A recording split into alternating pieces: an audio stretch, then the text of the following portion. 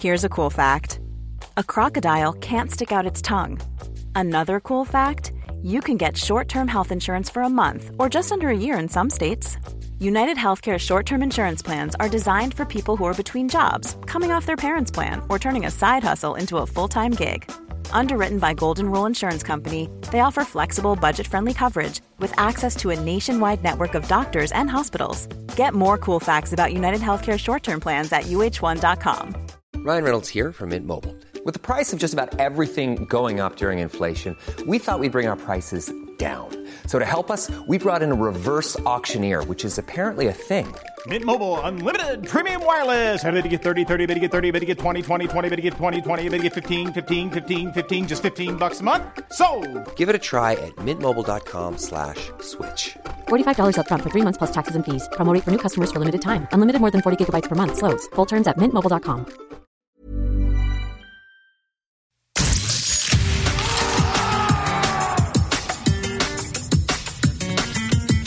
Hi everyone, I'm David Garrido. Welcome along to this La Liga Lowdown mini-pod with Radio Stakhanov and broadcast on Sirius XM-FC 157 in North America. We're recapping Matchday 33 in Spain's top division. We'll do it all well inside half an hour for you. We're starting off with the champions, who are another step closer to retaining their crown. In fact, Barcelona can clinch the La Liga title in the next week after beating Real Sociedad 2-1 at the Camp Nou. They took the lead on the stroke of half-time. Ousmane Dembélé with a corner headed home by fellow Frenchman Clément Lenglet. La Real's equaliser came on the hour. Juanmi stealing in behind the Barca backline after Mikel Merino played him in brilliantly, but Jordi Alba put the host straight back in front with a superbly drilled right foot finish. 2-1 is how it ended. La Liga Lowdown's Roman Derquer was at the Camp Nou on Saturday night. How there, Roman? So how did Barcelona look after their midweek exploits in the Champions League? Hi David. Well, we didn't see Barca's best version, that's for sure. I mean, they knew they just had to get the job done, get those 3 points and stay 9 clear from Atletico de Madrid and not worry about any possible surprises.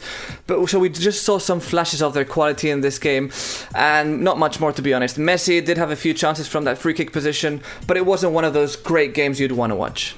Okay, let's have an update on Dembélé's return from injury and Philippe Coutinho's relationship with the Barcelona fans after his gesture, after his goal against Manchester United. How do those situations look right now? So Dembélé is still finding his peak form right now. He wasn't too good in this game, to be honest. I felt he was a bit lost on the field, and also he was lacking a bit of pace to find those through balls his teammates were feeding him.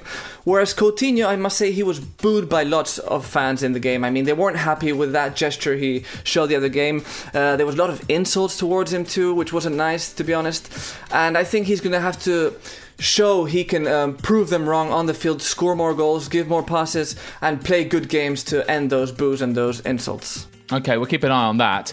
It was defeat, of course, for Real Sociedad. Just 1 win in 9 for them now. But what positives can they take from this game, Roman? Well, I mean, for them the season was basically over. They still had some chances for Europa League, but that was really far away. So positives, I must say, maybe Juanmi. He scored 3 goals in the last 4 games, so that's really good for him because he had a tough start to the season. And then another positive was certainly the minutes the youngsters are getting, such as Sangalí, Barrenechea and Muñoz. Yeah, we saw Barrenechea come on at the end of the game. Tell us a little bit about Ayén Muñoz. What do you know about him? Well, originally he was a winger and now he's playing as a left back, so that comes to prove he knows how to attack when it's required. But he's a very disciplined guy, so he doesn't like to take too many risks. He knows he's still learning, he knows Alguacil is keeping an eye on him, he's giving him chances, and he knows he has to provide good performances. And also he's managed to sit down Theo Hernandez in quite a few games in the past, so that's really positive for the future for him.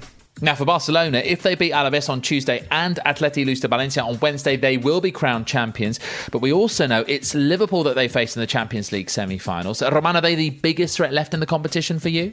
Out of the 3 teams, certainly. I mean, they're having a fantastic season in the Premier League, a fantastic season in the Champions League. And we know of their offensive prowess, their solid defense, that high pressure. I mean, that worries me quite a lot as a Barca fan. So I hope Valverde really looks into those aspects and can work on them with his players to actually make it through to the final.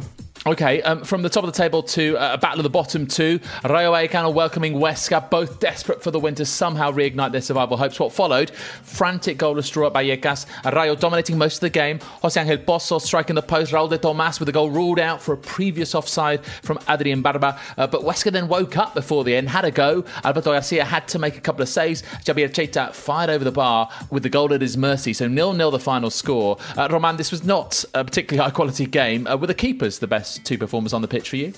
Well, I think Rayo were superior, especially in the first 45 minutes where they had lots of chances through Pozo, who hit the post, De Tomàs, even Bebé generated some really good occasions. But in the end, it all came down to Santa Maria's performance, who was great defending the shots and all Rayo's attacks. So Santa Maria was certainly one of the best of the game.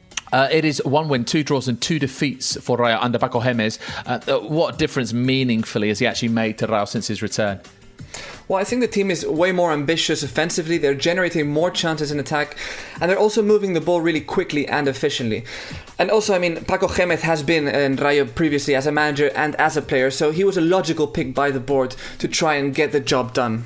And for Huesca, 4 draws in a row now, but that's just not good enough for them at this stage. Surely the chance to stay up has gone, and for Rayo as well, I would imagine. I think for Huesca it certainly has. Well, probably for both, but especially for Huesca. I get the feeling the players think so too, because these two last performances haven't been the Huesca we've seen previously. I mean, seeing that they're putting all that effort and barely getting anything in return, I think that must have really affected them somehow, and now they're not just as motivated to save themselves. Cheers for that, Roman. OK, let's head from Catalonia to the capital.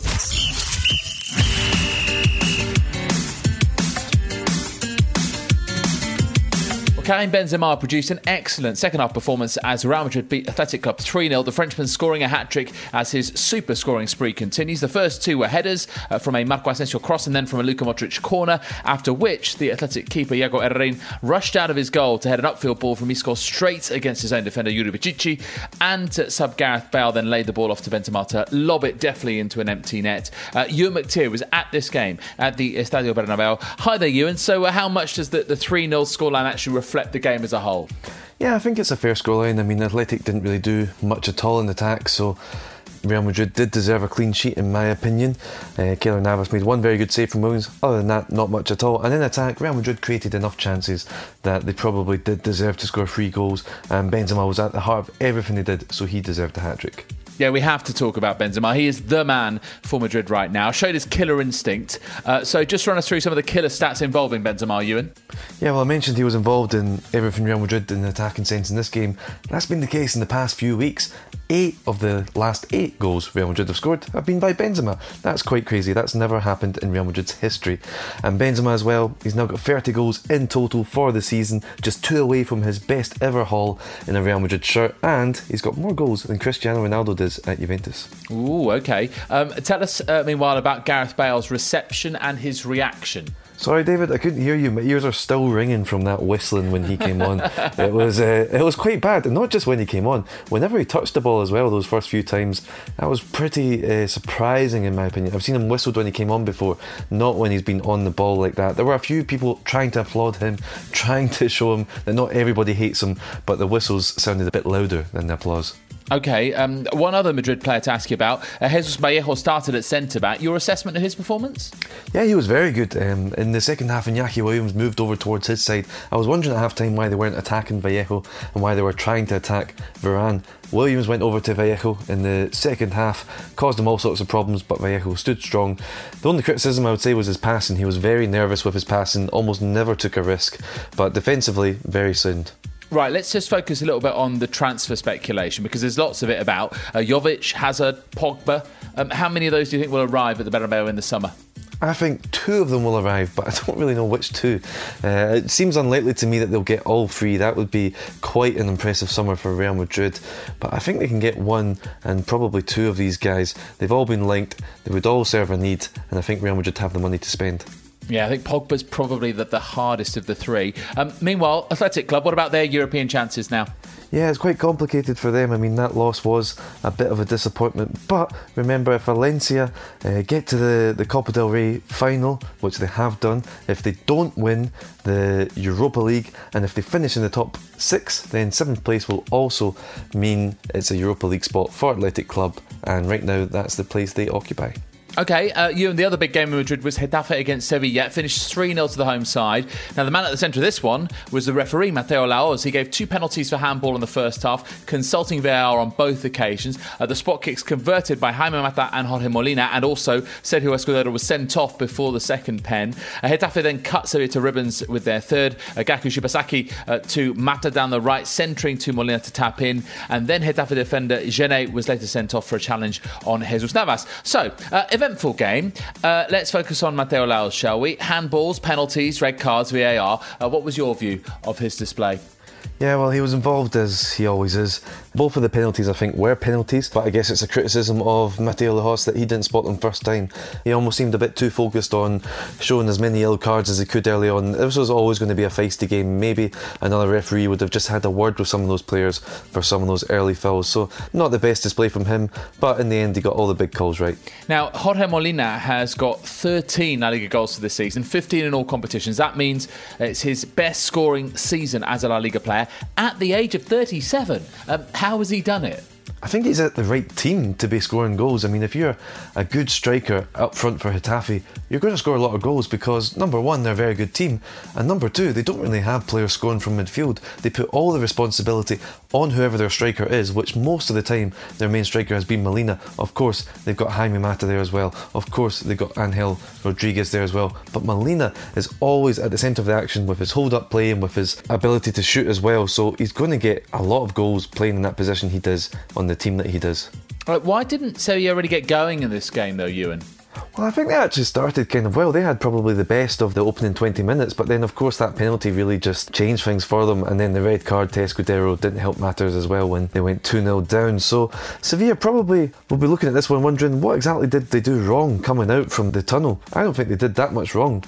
OK, so we've got Getafe fourth again on 54 points, 2 points ahead of Valencia now and Sevilla. Who's got the trickiest remaining games? I think it's probably Getafe.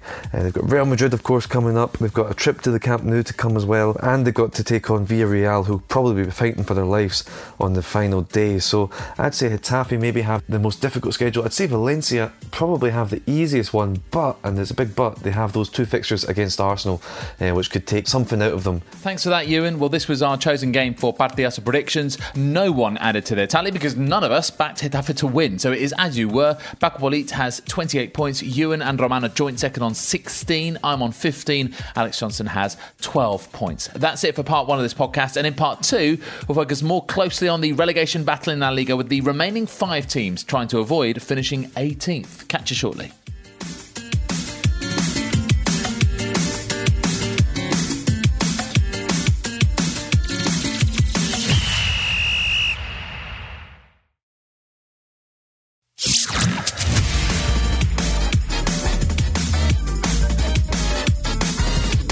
Welcome back to this La Liga Lowdown mini-pod with Redis Stakhanov and broadcast on SiriusXM FC 157 in North America. So 4 games down, 6 more to recap from Matchday 33, and now it's all about the scrap to avoid the drop. Now, they often say that home form keeps you up. Celta Vigo are certainly a case in point right now. It's the 3rd win in a row at Balaidos after they beat Girona 2-1. Team goal put them ahead, finished off by Iago Aspas. Just into the second half, Porto equalised for the visitors after a very long wait for VAR to be checked and then give the goal. But Sofiane Boufal then stepped into the box and bent a right foot shot just inside the far post for the winner, despite a couple of late scares. Alex Johnson was at that game at Balaidos for La Liga Lowdown, so let's chat to her now. Hi there, Alex. So the latest man to be inspired by Iago Aspas was Sofiane Boufal, an assist and a goal for him. How has he grown in the last few games, would you say? Well, one interesting fact with Boufal is he's actually the player with the most successful dribbles in La Liga this season, even ahead of Lionel Messi, which says a lot. And I think for me, he was one of those players who stood out even when Iago Aspas wasn't around. You could see those glimpses of brilliance of the individual skill that he possesses. The problem was that it didn't really lead to anything because he was doing it all on his own, as the team was not really a team. When Iago Aspas come back, it's a completely different Celta de Vigo, where things actually leads to stuff, and we are now seeing his skills being applied into a team kind of play, and that's where it's actually becoming something out of it. And it's 3 home wins in a row, which takes Celta 3 points clear of the bottom 3. So how key is this next week? They've got games at Espanyol and Leganés away from home. Yeah, for me, this is definitely the key matches for Celta. After that, they have Barcelona at home, which is a match they are still very optimistic about, but isn't a match to go for 3 points. And then they have a difficult away match at Athletic Club. And they certainly doesn't want to come into the last match round not being safe when they play Rayo. So these are the 2 matches to win for them, without a doubt.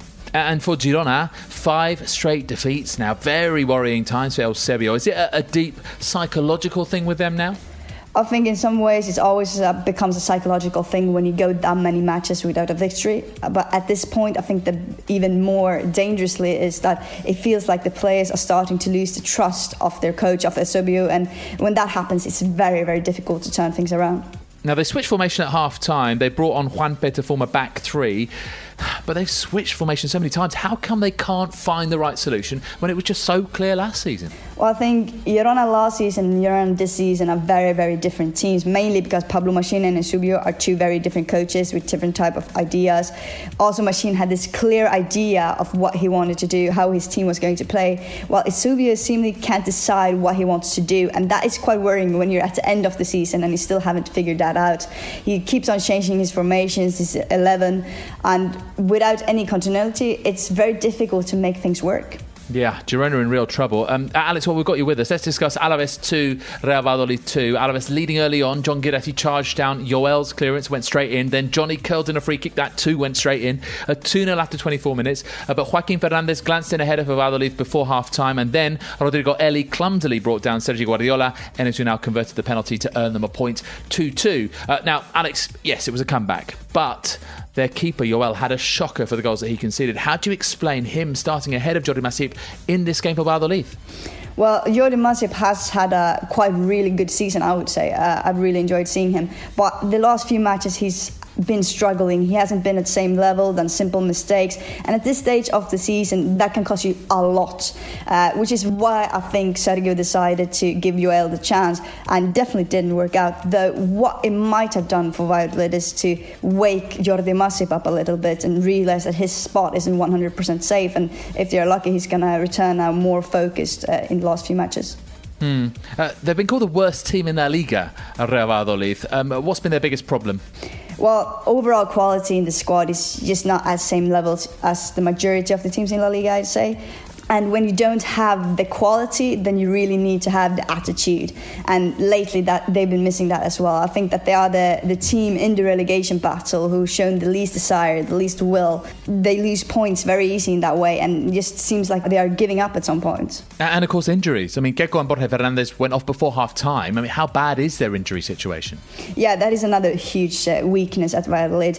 They have so many injuries this season, and the list is just getting longer and longer, which shows another thing, which is the preparation just isn't at the same level as the other teams as well. And this is 2 injuries coming before half-time in a match. They already have injuries on important players like Pablo Hervias. But if you're going to find something small positive out of it, maybe it forces them to do some changes they wouldn't have done otherwise. And you never know in this type of situation. That might just be what actually helps them. Got to get creative. Valladolid against Girona on Tuesday. Who'd you back for the win? Oh, it's a hard one. 2 teams struggling a lot. On paper, I would definitely go with Girona, especially with a player like Stuani. But then you have the comeback for Valladolid against Alaves that I think psychologically will help them a lot. It's 2 teams struggling a lot, and this match can go either way. I think it will determine a lot, but for me, it's impossible to say. Cheers, Alex. Well, let's head towards the east coast of Spain and another team trying to pull away from the drop zone.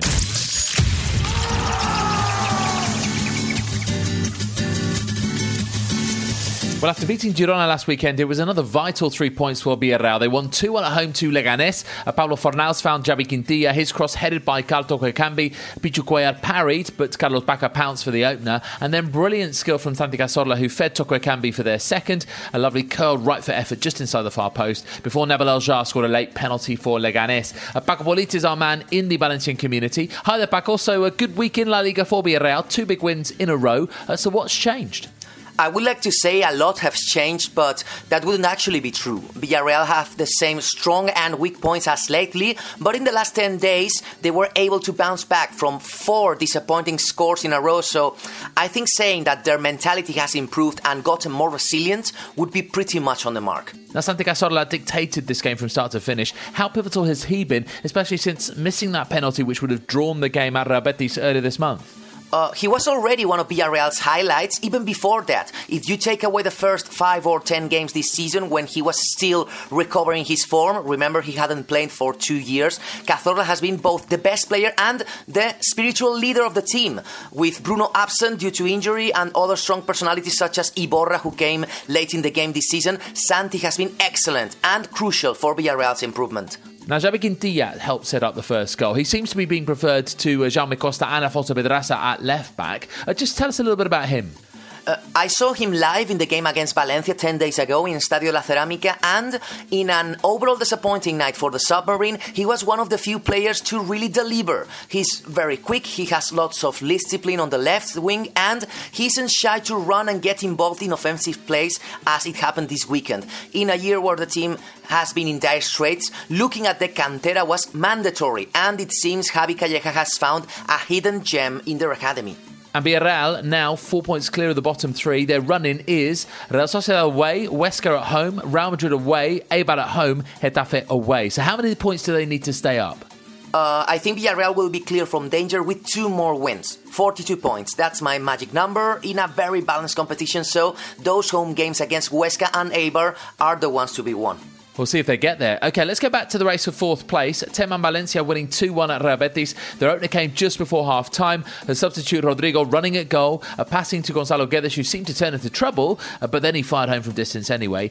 And Guedes then repeated the trick at the start of the second half. Short corner worked to him, and the Portuguese beat Pau Lopez again from the edge of the D. Giovanni Lo Celso converted a penalty after Gabriel's handball, and Rodrigo was then sent off for a second yellow card. Well, Paco, what a clinical display again from Gonzalo Guedes. 6 goals so far from him this month. How do you defend against him?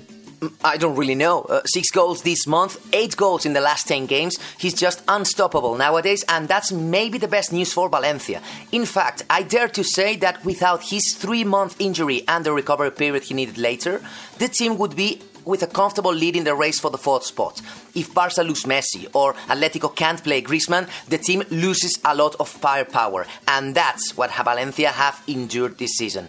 What about Rodrigo's red card, Denis Cherchev's injury? How much of a setback are those ahead of Wednesday's trip to Atletico? Well, big problems. Cherchev's injury was unlucky, and we'll still have to see if he will be able to play again this season.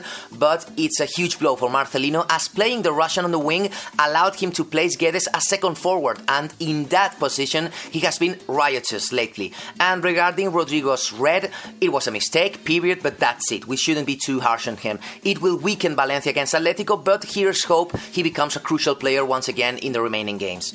And Real Betis, it's 4 defeats in 6 for them. Why did it take them so long to respond in this game? Because they don't have a B plan when things don't work. Quique Setién is all about ball possession, and that worked in favour of Valencia actually, as they could easily rob the ball and quickly make the transition into the counter-offense. Betis lack imagination and resources to play a different style of football when the game requires so, and that is the difference between simple good teams and truly great teams. And Paco, as you know, Valencia faced an old boss in Unai Emery when they take on Arsenal in the Europa League semi-finals. Interesting clash of styles this. How do Valencia approach it then? By keeping their identity as untouched as possible. Emery's style in some way resembles Quique Setién's. He's a fan of domination of the game through possession, and we have seen that such a style benefits Valencia when their forward players are in top form. If Guedes is still on fire 15 days from now, and Rodrigo and Gameiro also hit the stride, Valencia have plenty of chances of moving on to the Europa League final. Thanks, Paco. Well, let's round up the other 2 games on Matchday 33 in La Liga.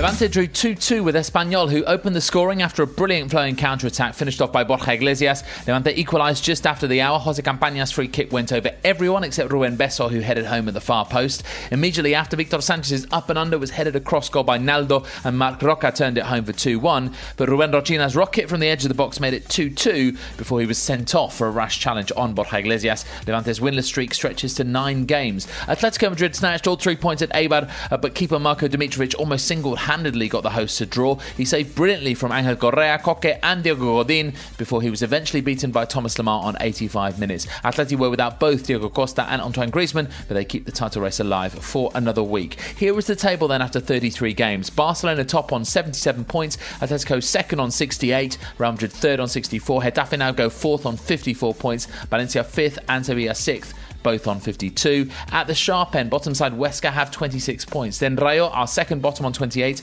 Valladolid third bottom on 32, and then it's Levante on 34, Girona also 34, Celta 35, and Villarreal up to 36. Well, that's it for this La Liga Lowdown mini-pod. Don't forget to keep across our Twitter feed, which is at La Liga Lowdown. Plenty of midweek action to keep you entertained with Matchday 34 between Tuesday and Thursday, including Atletico versus Valencia, Valladolid, Girona, and Getafe against Real Madrid. That is your La Liga Lowdown. See you next time.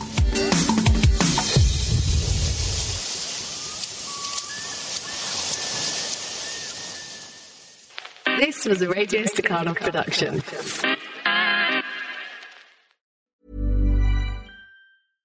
Spring, is that you? Warmer temps mean new Allbirds styles. Meet the Superlight Collection, the lightest ever shoes from Allbirds, now in fresh colors. They've designed must-have travel styles for when you need to jet. The lighter-than-air feel and barely-there fit make these shoes some of the most packable styles ever. That means more comfort and less baggage. Take the Superlight Tree Runner on your next adventure. Its cushy, lightweight foam midsole supports every step, and the extra outsole traction gives you the grip to just go for it. The eucalyptus fiber upper adds next-level breathability to keep you going all day. Plus, the Superlight Tree Runner is comfortable and ready to go right out of the box. So, what can you do in a Superlight shoe? What can't you do is the better question. And because they're super packable, the real question is, where are you taking them? Experience how Allbirds redefines comfort. Visit allbirds.com and use code SUPER24 for a free pair of socks with a purchase of $48 or more. That's ALLBIRDS.com, code SUPER24.